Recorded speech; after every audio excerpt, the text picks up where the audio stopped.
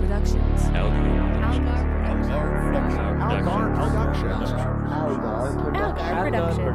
Algar Productions. You are listening to the Post-Atomic Horror Podcast with Ron Algar Watt and Matt Robotham.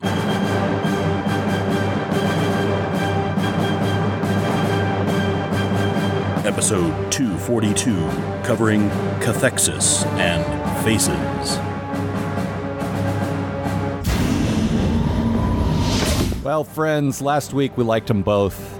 It's not always going to happen. No, this time the exact opposite happened. We hated them both. Now, in fairness, would you say, we're almost at the end, we got 2 more episodes left in season 1. Would you say this season is as good as you expected, better, or worse? I would definitely go with better than I expected. There's been stuff that I did not enjoy, but I expected to hate every episode, so... I expected to hate all the characters. I expected to hate most of the episodes, and there's a lot to like. Now, maybe this is Stockholm Syndrome kicking in, but... I don't think that it is. I can be fairly objective about this, and I feel like I'm actually enjoying this. And I will also say, this is something I said to Flonk, and he clearly did not agree with me. I would even venture to say this is the strongest season 1 of any Star Trek. Well, I don't know about that. If you take on the whole, like the combined season 1 of every show... No, I'm mostly thinking of the original series, and that doesn't really count because it only had 3 seasons, and TV worked a little differently back then, and also a season was like 40 episodes or something. But on average, I'd say this is better than definitely better than TNG, probably Possibly better than DS9. Yeah. Now, I don't think it's going to be that way always.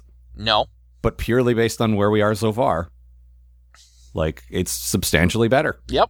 So good. I mean, better than we expected. Well, I mean, let's not go nuts here, but Matt, let's go a little nuts. Let's go. Come on, you want to get nuts? Let's get nuts. Let's go get nuts. Best line from Batman '89? No, not even close. Okay. Second best line from Batman '89? Listen, the automatic best line from Batman '89 is, "Do you ever dance with the devil in the pale moonlight?" Obviously. I mean, that inspired a DS9 episode. It's true. But then after that, I don't know. Anyway. How about all those times Batman kills those guys? Well, I mean, it's a very Batman thing to do. He loves murder. He sure does. Murder and blowing up buildings. Yeah. It's his favorite thing to do. We're not talking about Star Trek again. Oh, yeah. Well, we're talking about Batman. Let's not try to recapture the magic of the Deadly Games show starring Brian. Oh, God. Let's instead talk about Star Trek. All right, fine. You want to tell me about Cathexis? Is that what it's called? Yes, it's called Cathexis. Well, they never said the name. They never said this word in the episode, as far as I know. Uh-huh. I wasn't really paying attention. Making up words again. That's guess who wrote this one? Well, I'll get there. It's been nearly a week between my watching this episode and summarizing it, and Memory Alpha reminds me that it involved Chakotay being brain dead. Hello, low-hanging fruit. Also, this episode was co-written by Joe Masks Minosky and Brannon, too many terrible episodes to list here, Braga. I mean, in fairness, Minosky wrote Darmok, and Braga wrote Parallels, but you know what they say about broken clocks. They write episodes where Chakotay's spirit leaves his body because of self-aware nebulae. Our trouble begins as Mom's tawdry Victorian nanny adventures on the holodeck are interrupted by a telltale, Miss! Seems that Tuvok and Chakotay have returned from this week's mission to slow down our progress to the Alpha Quadrant, patent pending, and Chakotay is now brain dead, just lying in sickbay like a plank of wood, barely a presence, producing 0 charisma. Anyway, it turns out that when the Emotionless One and Tuvok entered the Dark Matter Nebula they were exploring, they were attacked. Or something. It's all pretty vague, really, and also I already spoiled the ending for you. Chakotay actually possesses various members of the crew to convince them not to go back to the nebula. There's some okay paranoid finger-pointing in the interim, but nothing that remotely justifies all the bullshit. Also, Chakotay's medicine wheel features prominently into the story, because his bag wasn't enough, apparently. It's not just the medicine wheel, it's that as we zoom in, we actually play like, not Native American music, but like... No, but your standard spiritual flute music. Yeah. Like, oh, something spiritual is happening. Yeah. I don't know another word for it. Like, something organic is happening. Ugh. It's... Yep. I mean, this, I say it over and over again, but really, this is quintessential Braga right here. Mm-hmm. It doesn't make a lick of sense. Nope. But he doesn't care because he gets to have a ghost fly around the ship. Oh, boy. Well, that was your bad thing, wasn't it? Yeah, I fucking... They decided to rip off Evil Dead for Chakotay cruising around the ship. In fairness, I don't know that Evil Dead invented the POV of the evil spirit. They might not have... They might have invented it, actually. Maybe, I don't know. Like, you know your horror history better than I, but this is true. It feels like an idea that would not have been invented for the first time in the early 80s. If they didn't invent it, they definitely popularized it. Yeah, that is definitely true. But, no, that fucking just, like, the camera flying around like it's, not only is it a ghost, but it's also foggy because, it's a nearsighted ghost, apparently. Well, it's foggy. It's like a fisheye, and the sort of periphery is out of focus. Mm-hmm. And this is another staple of Braga. Like, I feel like his scripts have a lot of that. Mm-hmm. POV of the spirit, fisheye lens, yeah. Fogginess, just like, and the director's like, oh, this again. No, but I'm watching this, like, the camera fly around and then fly into the back of, like, Paris's neck, and I just keep waiting for his eyes to go white and for him to start screaming at people. Yeah. No such luck. Maybe a weird stop-motion version of him can dance nakedly outside. Maybe have a tree violate him, show him what it's like. Ugh. Yeah, just to give him what he's got coming to him. I like Evil Dead a lot, but I could do without that scene. Well, all right, fair enough. But yeah, it's just typical, like, think of the effect first and then backfill the cause, and the cause doesn't make any sense. Yep. And part of it is, I'm sure that spooky effect is part of the thing he wanted to show. Mm-hmm. And he thinks it's spooky. We think, we've seen this done so much better in other places. That's the thing. Even if Evil Dead didn't invent it, Evil Dead did it better, so Stop it. Braga, Stop it. Why don't you go right for Supernatural or something? I honestly, it looks like a home for the crap you want to do, and also I don't watch Supernatural.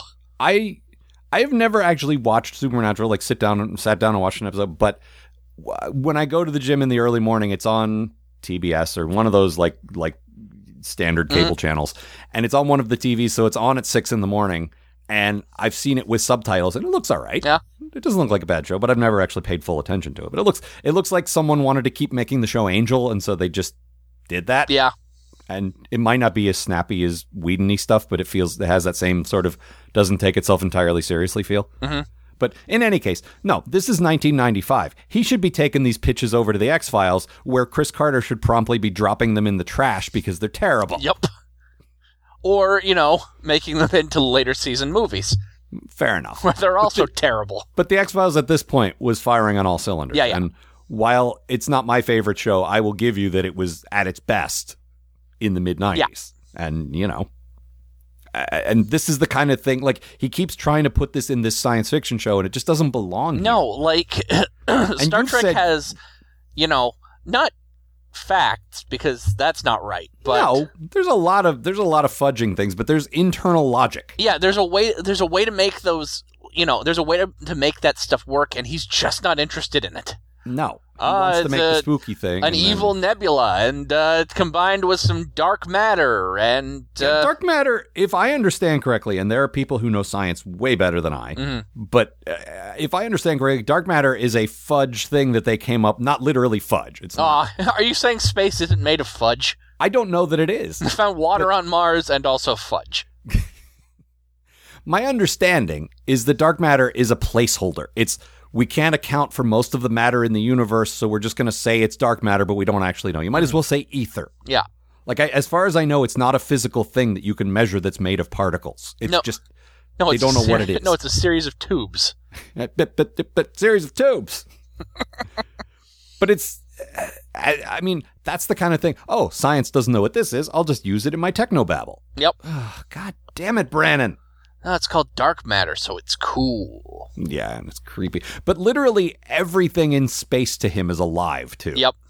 Because, like, the nebula being sentient, yeah, that makes sense. This is like the 18th sentient nebula we've passed through, and there've been like 18 episodes. No, it's been like 12 episodes, but, like, it's not always, in fairness, it's not always nebula. Sometimes it's like... No, sometimes it's nebulae.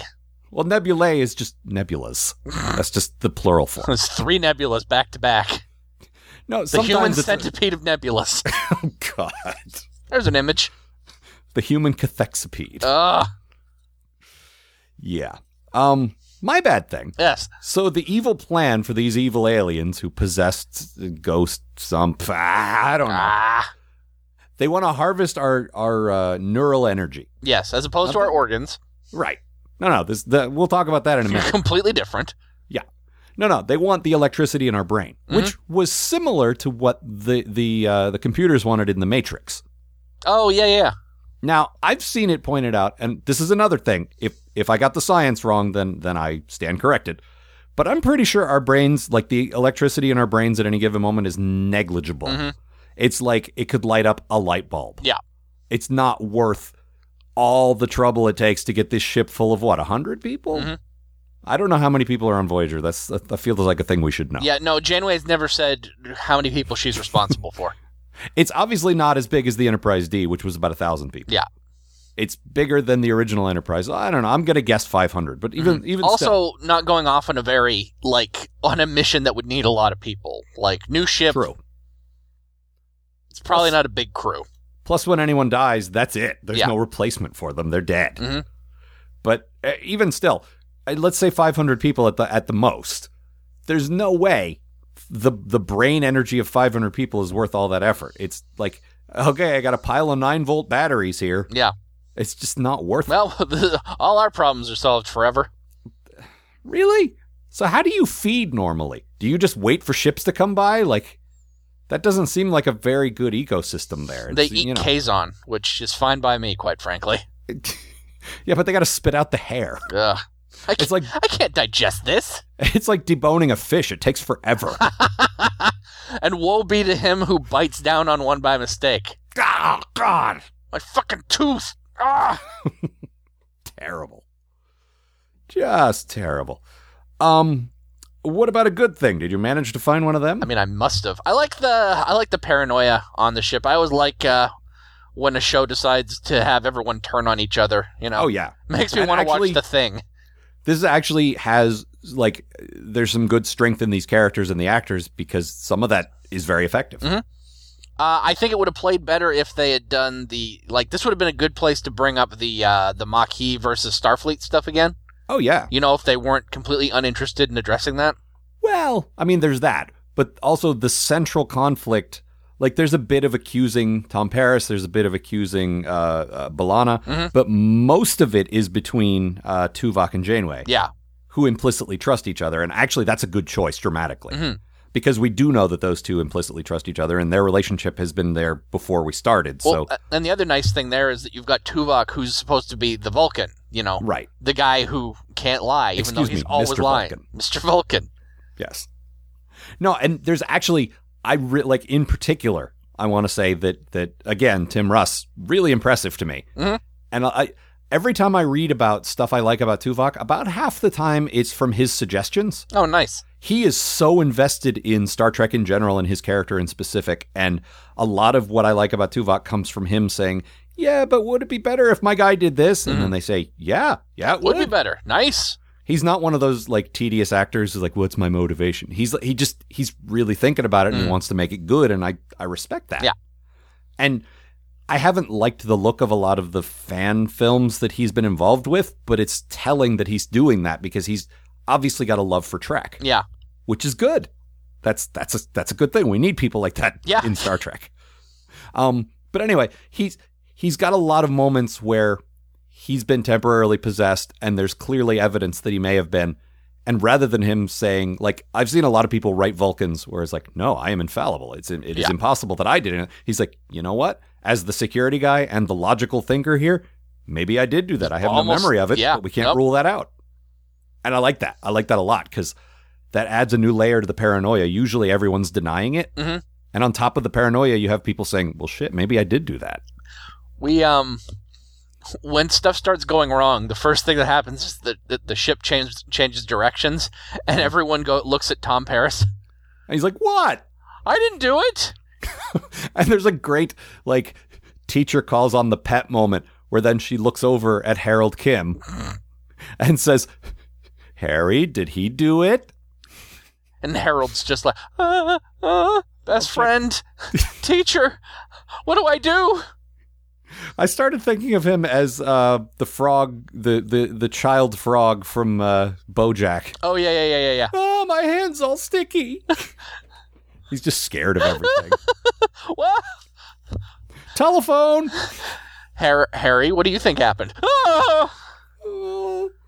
No, and I also every time someone accused Paris of doing something, I kept expecting that little ghost from the Family Circus to run away. Just see one of the automatic doors sliding open real quick and like a little transparent foot like disappearing off screen. Hey, who made the ship go in the wrong direction? Not me. Not me. I don't know. And then we see the dotted path that Harry follows as he goes down to engineering. Harry, did you stop to climb over a fence on the way to engineering? How is there a fence? It's just a fence. Yeah. Just, you know what? Fuck it. That wouldn't be even close to the weirdest fucking thing we've seen on Voyager so far. That's true. In fact, you know what? A fence in the middle of the ship, that's right in line. Maybe have a banjo leaning against it. Oh, gotta bring those banjos back. Banjo! That's a theme at this point. Mm-hmm. That's a motif. It just keeps recurring. Yep. It's not a symbol because it doesn't mean anything. But it's something. It's just a banjo. But yeah, there's some great moments between Tuvok and Janeway where, again, these two trust each other. Yep. Even though he betrayed her recently, she still more or less trusts him. Yeah. And she's also reasonable enough to say, well, shit, maybe it was me. And he's like, well, shit, maybe it was me. Well, I don't trust you, but I also don't trust me. And it's like we've seen this paranoia thing like play out in different stories before, but this is a different take on that because we got two reasonable people who aren't ruling themselves out. Yeah. And I like that a lot.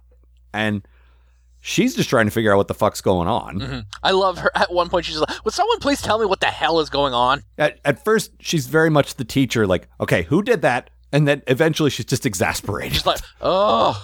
What now? Also, I gotta say, like, this is totally superficial, but I really like her hair in this episode. Yeah, her hair is looking much better. I was not a fan of her big poof hair.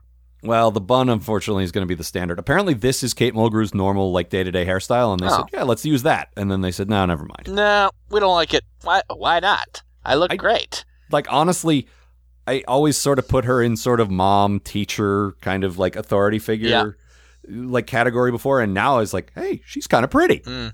Like, I didn't really see her that way before, but this hair totally, like, sort of unlocks that. Yeah, unfortunately, the gothic romance novel doesn't really help with that. In fairness, is that not in character, really? No, it's true. Okay, if someone said to you at this point in the series, like 10 episodes in, okay, Janeway's going to do a holo novel, what is she going to do? And you probably say, I probably like Jane Austen or something like that. Yeah, it's my bodice ripper. Yeah, it's, that feels about right.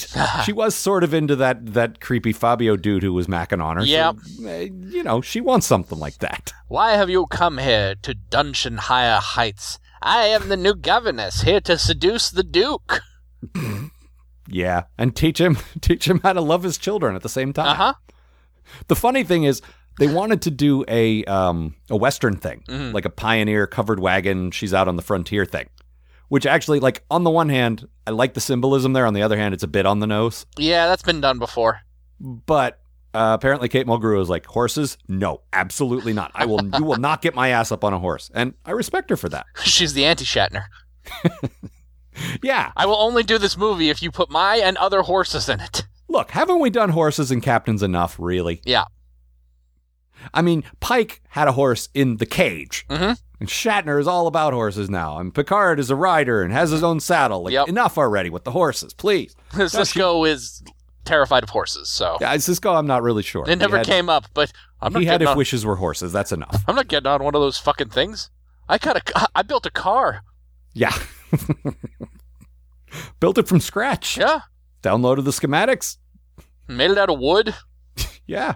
Me and Jake are going to go tooling around the promenade. Jake's like, what? No, we're not.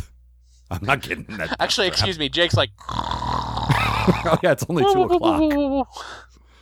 But really, she said, I'm scared to get on a horse. They're scary things and I'm not going to do it. And like, yeah, that's totally fair. I don't blame her. A lot of actors do it and I give them credit for it, but they're fucking scary animals, man. Yeah. So this was their fallback. Yep. And it fits. Ugh. Excuse me. A horse will kick your ass, man. Yep. My good thing. There's been, it's not really an arc exactly. I call it an arc because there's been a little progress each episode or every couple episodes. But there's this nice character development where Janeway at first did not see the Doctor. Like, she saw him as a screensaver. Oh, yeah. Well, go send that sick guy down to the flying toasters on deck 5. And eventually, like, Kes, she had that great scene we talked about a few weeks ago with Kes where she's like, why don't you think of the Doctor as human? Because I don't know why. That's an excellent question, Kes. And it was a good moment where you show, like, the scientist considering possibilities and not just making a rash conclusion, and I like that. But then he had his first quote-unquote away mission a couple weeks ago with the Grendel thing. Yep. Which, it's a bit of a stretch to call it an away mission, but it was a thing that only a hologram could do. So, that was cool. And now, in this episode, she's like, we can't trust anyone. The only one we know for sure this alien can't possess is the Doctor. On a normal ship, the chief surgeon has ultimate override of people's mental capabilities. I trust the Doctor enough to give him that. Yeah. And that's like another step in that, like now, not only does he have a rank, not only does he have does he get sent on missions, but she's trusting him with the ship. Mm-hmm. She's saying, if we are too crazy to lead here, you're going to have to say you're relieved of duty. And that's cool. Yeah. I like that. I like that they keep tossing the Doctor in at the deep end, Yeah. Like they keep, you're not really supposed to do this, but we don't really have a choice. So that's the best way to develop a character like that, is you keep testing him. You keep, and as goofy as this episode was, it was from his perspective, a natural situation that came up. It didn't feel forced. Yep. It just felt like one more step on his road to being a little more human, which is very Star Trek. Every day. Yeah. I like that. I like, I like the Doctor in general, but this is more about the Captain's relationship with the Doctor. With him, yeah. And I like that. Mm-hmm. Good work, Doctor. So let's talk about Chakotay's medicine wheel. Yeah. I wish this wasn't the only thing about him. Give Chakotay literally anything. Make him into geology, or he really likes picnics, or like. Well, yeah, he has a puppy. I don't know, and literally anything. Give him anything other than just his religion. They give those little idiosyncrasies to characters, Riker was into cooking a bit, and actually so was Sisko, but Sisko had a bunch of other stuff too. And Bashir and O'Brien had their little holodeck things, and it's there's definitely precedent for that. Yeah. But with him, that's it. That's all there is. And we open the episode with God, I wanted to call her Kalar. B'Elanna. Yeah. I wish she was Kalar. Bell. She wishes she was Kalar. There's a medicine wheel, which is part of his culture. Again, ill-defined. They don't even say a tribe. He's just a Native American. Yeah, there's only one. He's all Native American. Yeah, not Iroquois or Cherokee or Mohawk or like a million others that I can't even think of because I don't know all of them. Yep. Like there's hundreds. Mm-hmm. Just whatever. It's just all of them. Whatever. And there's this dumb medicine wheel. Like, fine, whatever. It's not that I have a problem with that exactly. It's just his religion, and it clearly doesn't do anything. And, But I like, the Doctor's like, what are you doing? And she explains it. He's like, oh, no, I know, all medical traditions. Yeah. I just mean, what are you doing? You're doing it wrong. Yeah. Shouldn't that stone be aligned here? And this, and that's pretty cool. Yeah. No, I like at least the Doctor knowing about it. Like, he's taken an interest in.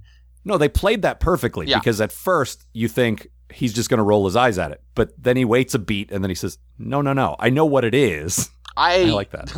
I've studied, all medical traditions ever. Yeah. First of all, I was programmed with most of them. Mm-hmm. Second of all, you leave me on all the time, and I can read a book in 1 second. So I gotta read do all something. Books. It's this or fucking more chess with the ship's computer, and I am the ship's computer. Look, I hang out with Kes from time to time, but she's got to sleep. Yeah. Unfortunately. I don't know how she does with Neelix breathing on her all night.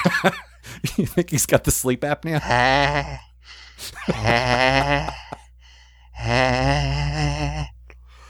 Cass, where are you? God, I just got up to go to the bathroom. Well, I'll come with you. I dreamt that you were gone, that you weren't with me, that you weren't by my side.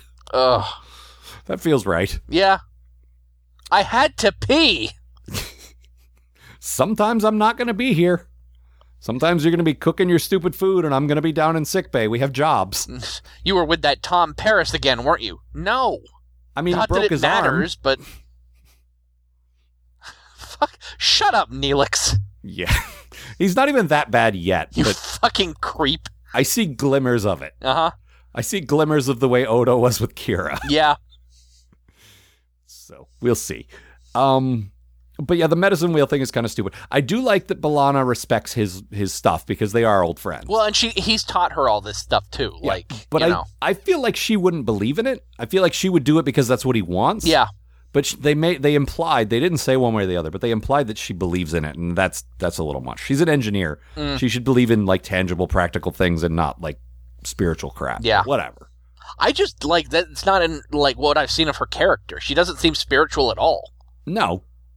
But they seem to want to make her sort of like she's definitely Janeway's protege since she got on the ship. Yeah, I believe it feels like before that she was Chakotay's. Uh-huh. Like he kind of took her under his wing. She was this like troubled, Starfleet dropout who's got a lot of potential but needs some direction, and he and she kind of glommed onto the stuff that he's into. And unfortunately, he's only into one thing. Yeah, that's kind of the impression that I get. But. In any case, like there's a quote from her from Roxanne Higgs Boson, as you call her, Biggs Dawson, who said, "I liked it okay, but initially what I wanted to do was have her paint it on the walls of sickbay and have the doctor come in and yell at her for defacing it, but she wouldn't give a fuck." I kind of like that. That's better. I like that. That gives it a little more edge. At least it makes it a little more B'Elanna specific. Yeah. Because, she wouldn't give a fuck, you know? No. Look, I'm helping my friend. You go away. What are you doing? What does it look like? I'm painting on the wall. Yeah. Don't do that. Why not? There's no rule that says you can't do this. Now, if you'll excuse me, I'm going to go play football with this Cocker Spaniel. Oh, sorry. This goose who is the sheriff says we can't do that. Sheriff Goose. What else? Looking at my notes. Oh, apparently weird cameo by Doc Brown. Oh, yeah, we both had that. Like, it's Tom Paris talking about, oh, yeah, back in the day, old Doc Brown, blah, blah, blah. Shut up. Yeah. Just shut up. No, listen, there's a very well-known Doc Brown, okay? Look. Back to the Future was not a secret by the time Voyager came out. It was a beloved film. Yeah, I assume so. Mm-hmm. I assume you could go play it as a holonovel. Yeah. I don't see why not. Although you're playing George Gipe's novelization of it. Oh, no. Well, it's not a holo movie, man. It's a holo novel. That's true. I would really, if that's the case, then I would really like a holographic version of Ryan North to provide commentary. To provide commentary for the entire thing. Yeah, that would be great. What do you think, Ryan? Well, this is dumb. This is some more old man speak. There's a lot of that. Jumpin' Jehoshaphat, Marty. What? Anything else? Something I've noticed for a while, and it just kind of really came to my attention here. There's some moments that Janeway has where they're sort of not entirely smug, because smug implies I don't like it, but sort of self-confident and sarcastic. Yeah. Sort of like, oh, really? Is that what's happening? That kind of thing. And it's very Shatner. Yeah, very Shatner. It happened in, this is my quote a couple of weeks back, when Paris is trying to figure out what the fuck is going on, and he's like, am I making sense? And she goes, no, but that's okay. Yeah, that's actually very much in line with what I'm talking about. And it happens again here with, what's the line? I don't remember the line, but she's... I don't think you're going to mutiny, Mr. Paris. Right. Yeah. But it's very much in line with like stuff, mostly movie era Kirk, I would say.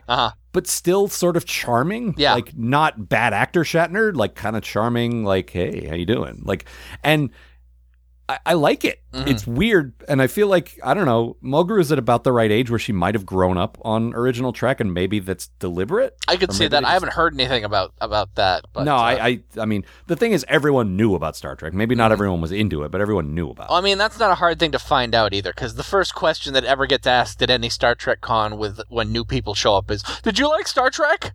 Yeah. And if you're somebody like, what's her name? Jolene Blaylock from Enterprise, she says, no. No. Even when I was on it, I didn't like it. No. Jerk. Well, she was on Enterprise, so.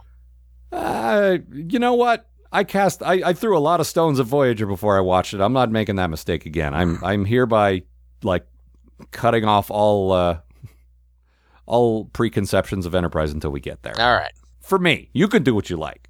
And as we've seen, I probably will. Fair enough. Fuck Enterprise. I will say, I've been following, there's an official Star Trek Tumblr now. Mm-hmm. And they post some pretty good stuff every now and then. And it'll never be as good as They Boldly Went. No, definitely not. But they still post some pretty good stuff. I will say they post a broader selection of stuff. That guy only likes the original series, which is fine. Yeah. But they post from all the series, which now that we're into Voyager, I get 4/5 of the references. Yeah. I'm down to one that I don't get. But they posted a picture of Captain Archer standing expressionless in his boring uniform in front of a boring wall, like full of holes. And it's just like, this is the blandest thing since Chakotay. Holes that were bored there. It's just like, I'll put this on our Tumblr just so you can see it. All right. postatomichorror.tumblr.com. But it's just like, this is my memory of this show. Is that what we're getting into? Hi, I'm Captain Jonathan Archer. Sounds like old Harrison Ford. Really? Yeah, kind of. It sounds more like this to me. Chewie. I don't want to be in Star Wars anymore. Chewie, we're home. No, see, now that's Chakotay. My medicine wheel. Yes.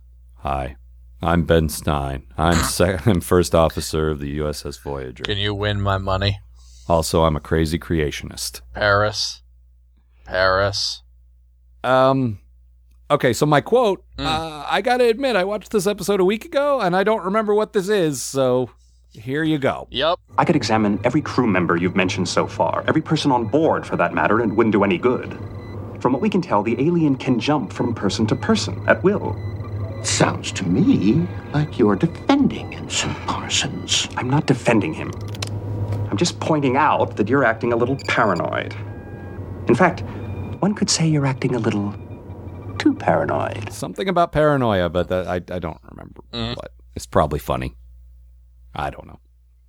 Anyway, Matt. Yeah. Our old pal Scott Ziocco, whose favorite episode, by the way, is Time and Again, warned us for weeks. You guys are going to love Faces.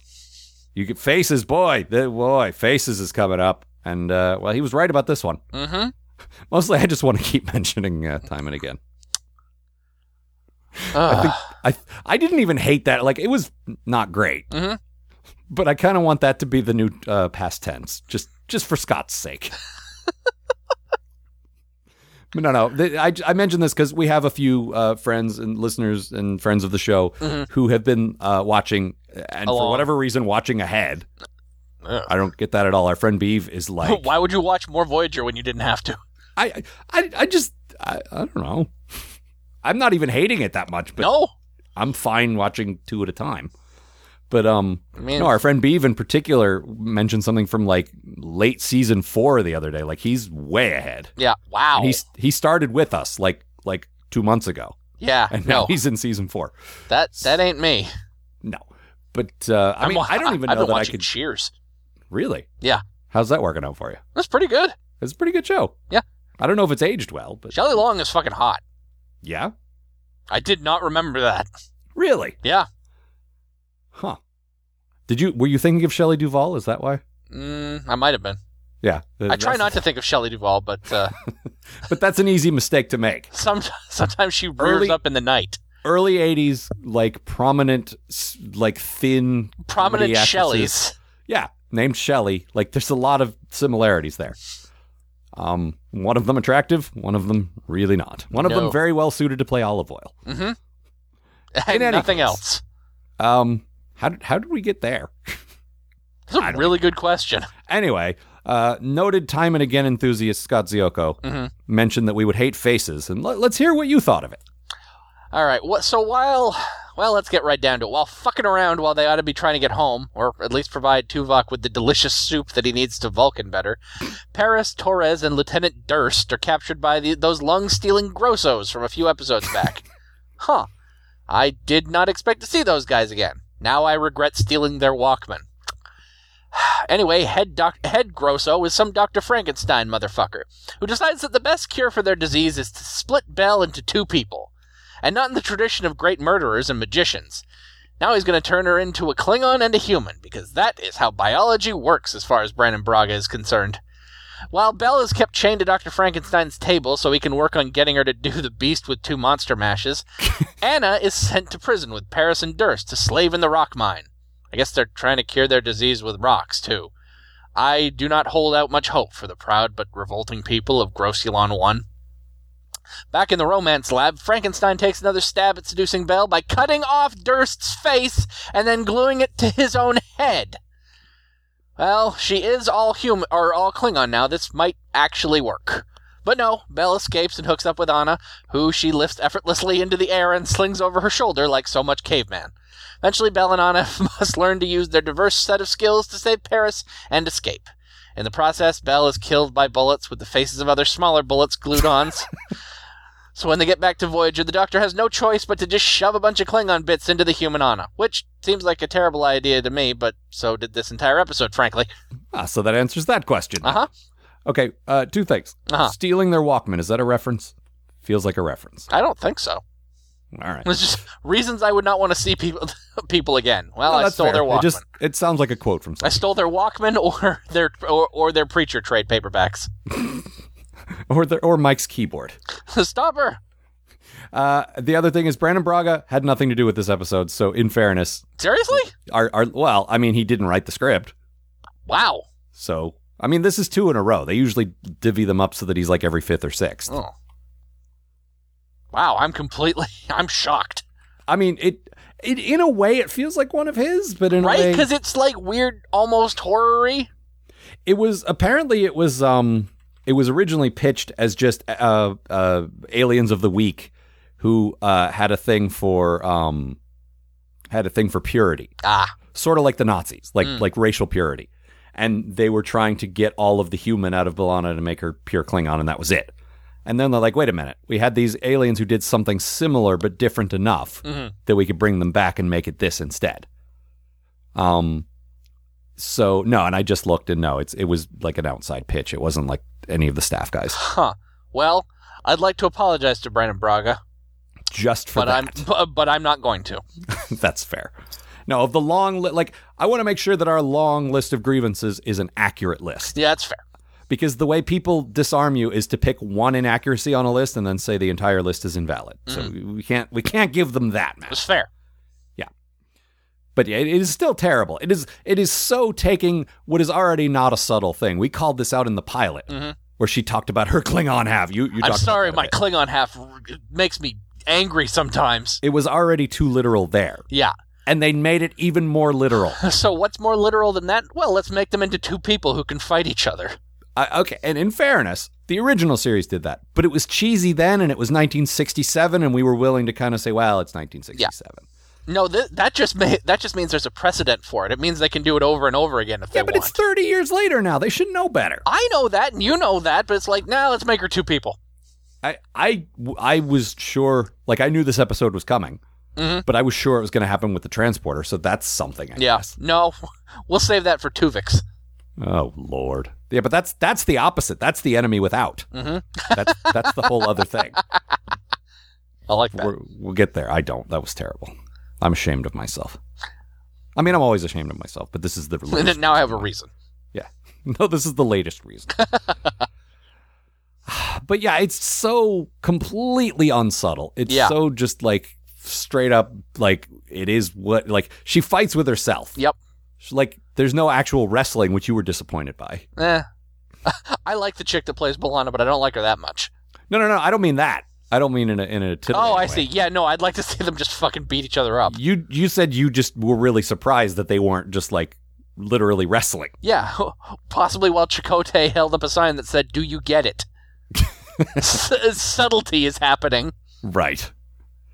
It's not great, but okay. There's certain things I do like. I will say these guys, the Vidians. I think that's what they're called. Yeah. Yeah. the gross aliens. Best villains so far. Not that there's only been 2 or 3. No, but as soon this episode makes them reoccurring villains. Yeah. And even the main Dr. Frankenstein guy, like, he lives through the end of this episode. We could see him again. I don't think we do. Hopefully, I'm with not that sure, fucking but face taped to his fucking goddamn. We'll get there. I want to say overall, I like the design of them. Yep. And so far, I've hated all the aliens in the Delta Quadrant so far. I like the Neelix guys okay, and these guys, and that's Yeah, they're not bad. There was another Neelix guy in this episode, and he wasn't too bad. They just leave him. He helps them Yeah, they do. He helps them escape, Yep. and they just leave him. Like, there's a bunch of presumably other people in other cells that they don't even see, who they should also rescue. Mm-hmm. But especially the guy who directly helped them escape. Yeah. Let's be clear here. They don't shut this place down or anything. No. It's not like okay, it's not like Kirk where they've ruined the society and riding off into the sunset. They just get their guys out and leave. Yeah. And this guy helped, like, he didn't even get a name, I don't think. Nope. I'm pretty sure he's just, like, unnamed Talaxian. Mal called him Neelix's cousin Felix. No, he's got to be Oscar. Then we could have Neelix and Oscar. Well, Al, no matter where they go, they're known as the couple. But it's sad, because he gets probably more screen time than anybody but B'Elanna. Yep. And he doesn't even get a name. Nope. He just gets left in prison. It's terrible. Get left in prison to be chopped up. Yeah. But anyway, I think these guys are, like, among the best, like, well-designed. Like, I think most of the alien design so far has been lazy or terrible, but this is quite creepy looking. Mm-hmm. And I understand their motives. The first time we saw them, they were a little sympathetic. Now they're just nuts, but, like, that's escalating. That's another thing I like, is that the guys we get in this episode are very different from the guys we got before. Like, those guys regretted that they had to live off other people to survive. These guys do not give a shit. But they not everyone in that culture is going to feel that way, so it's good that we get a different, Yeah, that makes me happy. It's like, we talked about this before. They call it on TV tropes, Planet of the Hats, where every person from this planet is the same. Yeah, well, it's like Worf is all Klingons, and the more we saw more Klingons who were different, the more we liked it. Yeah. Like, Martok is completely different from Galron, who is completely different from the Duras sisters, who, and that just made the culture feel more full. Yeah. So I like having these guys, like these new guys. I like this. And they still have that motive. They still have that, we're trying to save our people, so they're not just straight up evil. Yep. Like, they're actually trying to survive, which is a very relatable goal. Mm-hmm. But like this guy, they straight up said we wanted to do something like Dr. Mengele. We wanted to just make horrible, a horrible, like, atrocity guy. Yep. And this is both of our good things, different aspects of him. Mm-hmm. Go ahead with yours first. I fucking love this guy. I love, like, from the second he shows up, I got this great mad scientist vibe from him. Yeah. And I love that. I thought he was Vincent Schiavelli, who, if you don't know who that is, just Google it, because you know who that is. Yes. I showed Matt. And Al sent me a picture that's been leering at me since. Yeah, the preview picture pops up in the Skype window, and it's still there looking at us both. Hello, Matt. Hello, Matt. I'm Vincent Schiavelli. But the thing is, like, this guy had that kind of feel, that kind of creepy guy in every movie feel. Mm-hmm. But did you have anything else before I just like that. There's a moment in this episode with this guy, right? Mm-hmm. Where we're right at the end of the episode. Two versions of the same woman, one of whom is human and one of whom is Klingon. Two guys who are like horrible monsters, one of whom is only disguised as a horrible monster, are waving guns at each other. And I just thought to myself, I wish every episode of Voyager was this insane. I wish, like, this is a good start, but I wish it was more than that even. Yeah. This is, like, I've said this about Doctor Who. Like, I like Doctor Who when it's nuts like that. Yeah. Like I've said many times, my favorite episode of Doctor Who, new Doctor Who, is Dinosaurs on a Spaceship. Yep. The nuttier and pulpier you get, the better. Yeah, I love that. Yeah. If that's the direction Voyager wants to take, I am all for it. Look, we got our serious-ish sci-fi show with Next Gen. We got our serious-ish sci-fi political show with DS9. This could just be your nutso, like, pulpy show, like pulp adventure show. That would be fine. Yeah. It's not, but that's a good direction for it. Yeah. To make it different.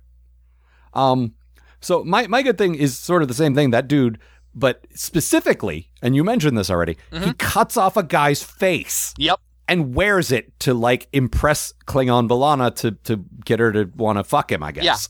Yeah. No, he's super into Klingon B'Elanna. And here, my thing, and I say this a lot too, my thing, the reason I dislike Braga and a lot of late Next Gen and a lot of Voyager-y stuff, and even some DS9, is it gets predictable. It hits the same beats, everything happens. You said your wife, who is a casual Star Trek watcher at best, I think she's been watching a lot of Voyager with you, but typically, she's not familiar with all the patterns like we are. No. Called all the beats of the previous episode ahead of time. Like, that's what I mean. It's so predictable. It's so by the numbers. When they actually can shock me and say, whoa, I didn't see that coming. No. And that guy, like, I never expected him to cut off someone's face and wear it. Like, I'm going to say that I don't expect that from most things. Yeah, but especially Star Trek. Star Trek's always so safe. Yeah. It doesn't do, like, that is a standard 90s serial killer waving a knife at you, like, move. Like you could see in one of those bad Silence of the Lambs ripoffs, but not in a Star Trek show. Yeah. Like, I was, like, I was legitimately impressed because it actually shocked me. Yeah, no, I was watching the episode and suddenly it's just like, wait, what the fuck happened? Like, how many times has this show tried to blow my mind? And this is the first time you actually succeed. Yeah. And it was legit, like, and the dude... The actor, a lot of credit to the actor, played it like, why don't you like this? Hey, look what I did for you. Well, and this feeds into your quote. Uh-huh. Which is him trying to be sympathetic and saying this. No, I do have feelings. There's this scene where B'Elanna Belle, pretty quickly picks up on the fact that this dude's into her and starts trying to do the, hey, if you loosen these chains, we could get to know each other better. Uh-huh. And he's like, listen, you can try this all you want. I appreciate the attempt, but I have a mirror. Yeah. My dick fell off 3 times last week. I know how this works. Like, let me change into something more comfortable. Yeah. This guy's face. Well, and there's also, like, adding to the legit creepiness of these villains, there's this thing they do, and they do it more than once. But specifically to Durst, they tell him, yeah, we're going to let you call. You've been asking if you can call back to your captain. We're going to let you do that now. And the next scene, his face is on this dude. He took his face off. Face/off. Eyes, part of the title. Nose, mouth. I want to take his face off. I never saw that movie, but I bet it's terrible. It was fucking great. That's what I said. But it's like they do this a few times. Yeah, it's one of the things I love about these guys. They're just dicks, and it's got historical precedence. Yep. It's got, like, Nazis in concentration camps would say, "Oh no, you're going to the shower." Like, everyone knows that one. Yep. But there was a lot of that apparently from some survivors. Like, they told us they were taking us to get a meal, and then I never saw my mother again. Yeah. And it's in real life, of course, it's horrifying, but like. Showing, like, sort of over-the-top cartoon villains doing it. It's kind of funny. It's just... They're waving a gun in some dude's face, and they drag him off, and he's like, where are you taking me? And they go, for a meal and a hot shower. Never see him goodness. Again. Yeah. Oh, well, you see a bit of him again. Oh, man. I want to see Janeway make that phone call when she gets home. Oh, God. At the end she's got a whole list of people she's got to call, because I'm sure more people die. Hello, Mrs. Durst? Ugh. Yeah, bad news about your son. Yeah, listen. Admiral Janeway here. Were you able to recover his body? Well, some of it. I might go. You might want to go with a closed casket. Yeah.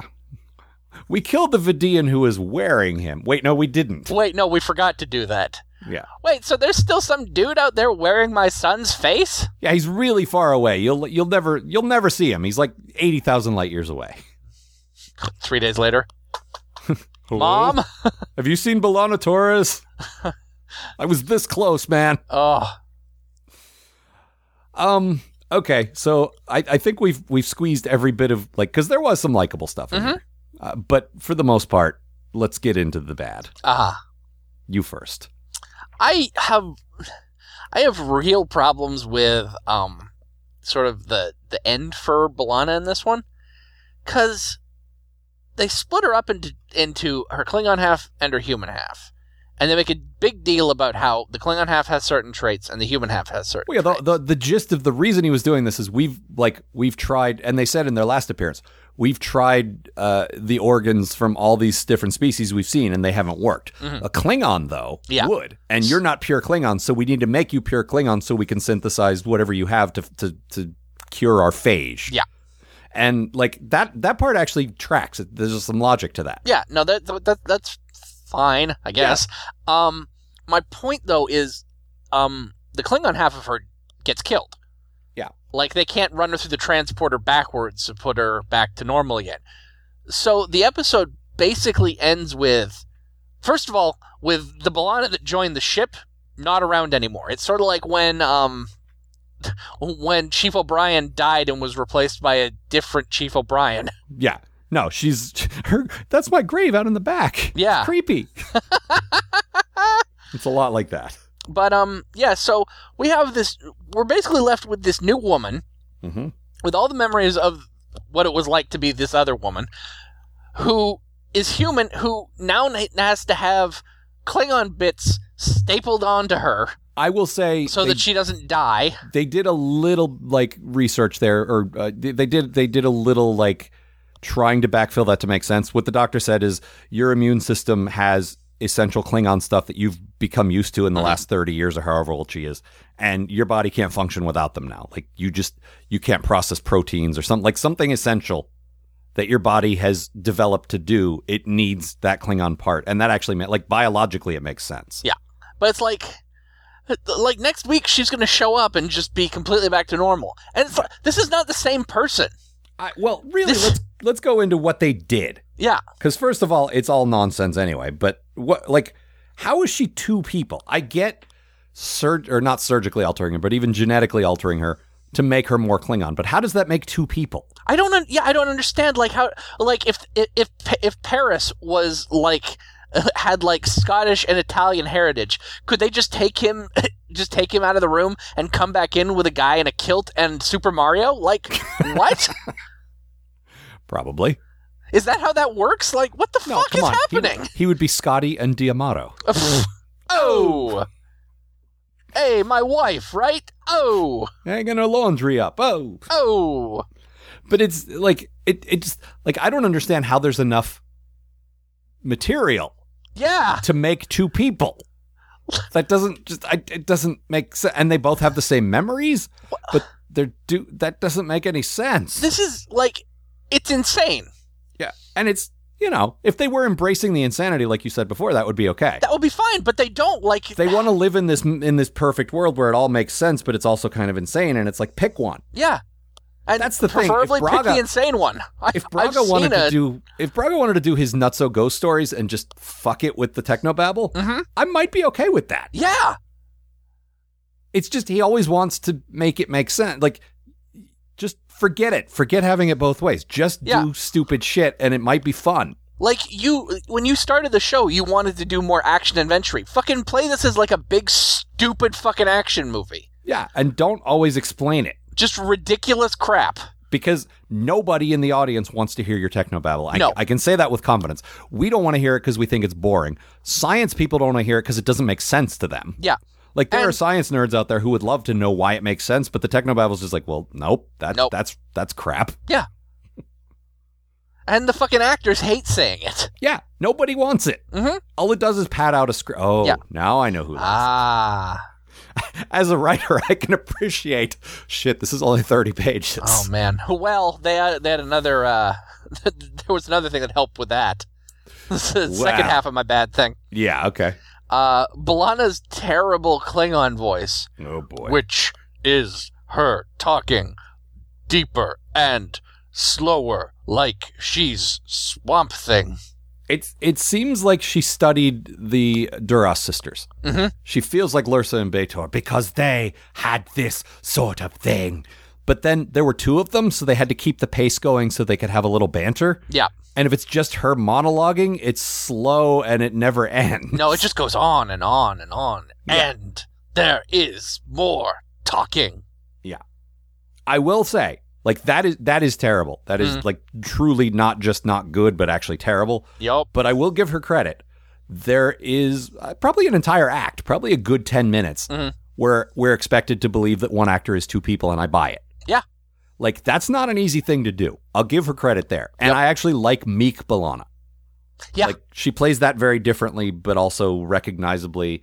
And to her credit, on top of all that, she said, you know, if they'd done this in like season 5, I think I would have nailed it. But I didn't know who normal B'Elanna was, and you wanted me to split her into two halves, and I didn't even know what she was like whole yet. Yeah. It's too early. I don't know how to do this yet. It's the Naked Now all over again. It was too soon to do this episode. Yeah, you do that to explore what you know about a character, and if you know nothing, like this is the first B'Elanna-centric episode. So we don't know anything yet. All we know is background stuff from other episodes. Give her some straight adventure first, and then fuck her up. But no. No, they wanted to make her two people. Yeah, and really my bad thing overall is back to what I was saying. This doesn't make any sense. Just how they did it. Like, how did they make two people? They cut her in half and then grew some new legs and the new top. Just like a worm. Well, maybe that's how she'll cure the phage. Maybe Klingons have that. Ugh. We don't know. No. Because we saw a Klingon get his arm blasted off in the undiscovered country, and his arm did not grow back. No, it did not. He just looked down at his arm in horror, like, fuck, my arm. Now I need a new arm. Yeah. But I shan't have one. No, see, I always imagined... This is going back a ways, and I don't know if we mentioned this, but I always imagined General Chang had that eye patch. I assume that dude who had his arm blown off would get like a hook arm or something. An arm patch? Well, no, I'm going with the pirate thing. A peg arm. Just bolt a plate to the fucking stump. Yeah, that's fine. With screws? Yeah, just like his eye patch. No, I just assume they all do piratey stuff when they lose, various body parts. So, well, in that case, would it just be a giant hook sticking off the side of him? No, he's got no way to move it. It's sticking straight out. It's either that or a peg arm, right? Yeah. Anyway. Peg arm makes it really difficult to get through doors. Or a wood detector at the airport, which they have in the future. Well, I mean, they'd have to because everything's made of metal. So if someone's bringing wood on a plane, you want to talk to them. Right, exactly. I mean, somebody built a working spaceship out of wood, so obviously, it's more versatile than you realize. Fucking wood detector. I will say my pocket full of termites, so I'm not worried.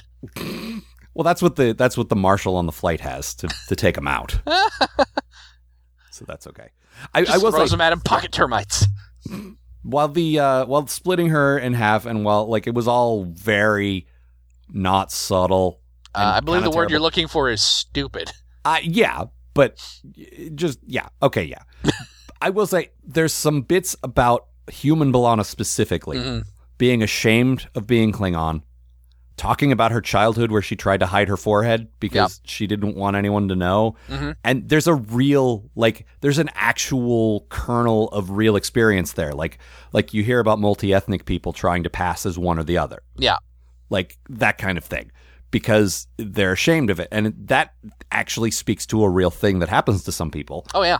And at the end, I do really like as stupid as it all is, I really like she doesn't want to go back. No, I like that a whole lot. She's like, my whole life I've been ashamed to be Klingon, and I'm still ashamed to be Klingon. I haven't learned a lesson yet because I'm still kind of an awful person. Like, I haven't learned to love myself and be perfect like the guys on Next Gen. I'm kind of fucked up. Yeah. And this cured me. Good. Great. I don't want to go back. I mean, I got to learn to be a little more aggressive on my own, but I think I'll be all right. And the doctor's like, no, medically you have to get back together. And she's like, oh. Once again, I'd like to point out, though, if you can make Chakotay into the shambling muck monster, you can probably sand down B'Elanna's forehead. No, she doesn't like the aggressive tendencies. I don't think she cares about the forehead anymore. Nah. That was when she was a kid, but now I think it's more... She doesn't like that she can't control her anger and all that kind of stuff. So, well, maybe she could be in therapy. I don't think there's a counselor. Just sitting in the in sick bay with the doctor. All right, breathe in, breathe out. Are you calm now? All right. How about breathe now? In, breathe out. Are you Calm calm yet? now? Yeah. I don't know. Maybe this medicine wheel will help. Who knows? All right. As I've mentioned before, we have a new live show coming up. First 2 episodes of season 2, which are coming really soon. Yep. In 2 weeks from as I record this, actually, October 17th at the Pocket Theater in Seattle. Details are on our website. Yep. Come check it out. We'd love to see you. As before, no actual admittance charge. We'd like you to drop $1 or $2 to the venue. Yeah, for there's hosting us. drinks and Yeah, buy a beer. Spend, I don't know what, $3-$5, whatever. yeah, have a Can't be beer. more They're than pretty $5. good. But what I'm saying is the Pocket Theater is a great venue here that has done a lot of good stuff for local comedy in Seattle. They are very graciously giving us the space at no cost. Yeah. But the trade-off for that is we would like our patrons to pay them back for that. And just give them, like I said, $5 maybe. Yeah. Not a big deal. And because season 1 is almost over, supplemental time is coming. So if you have questions for us, please write to us, postatomichorror@gmail.com. Yeah. And that's it for this week. Yeah. See you, folks.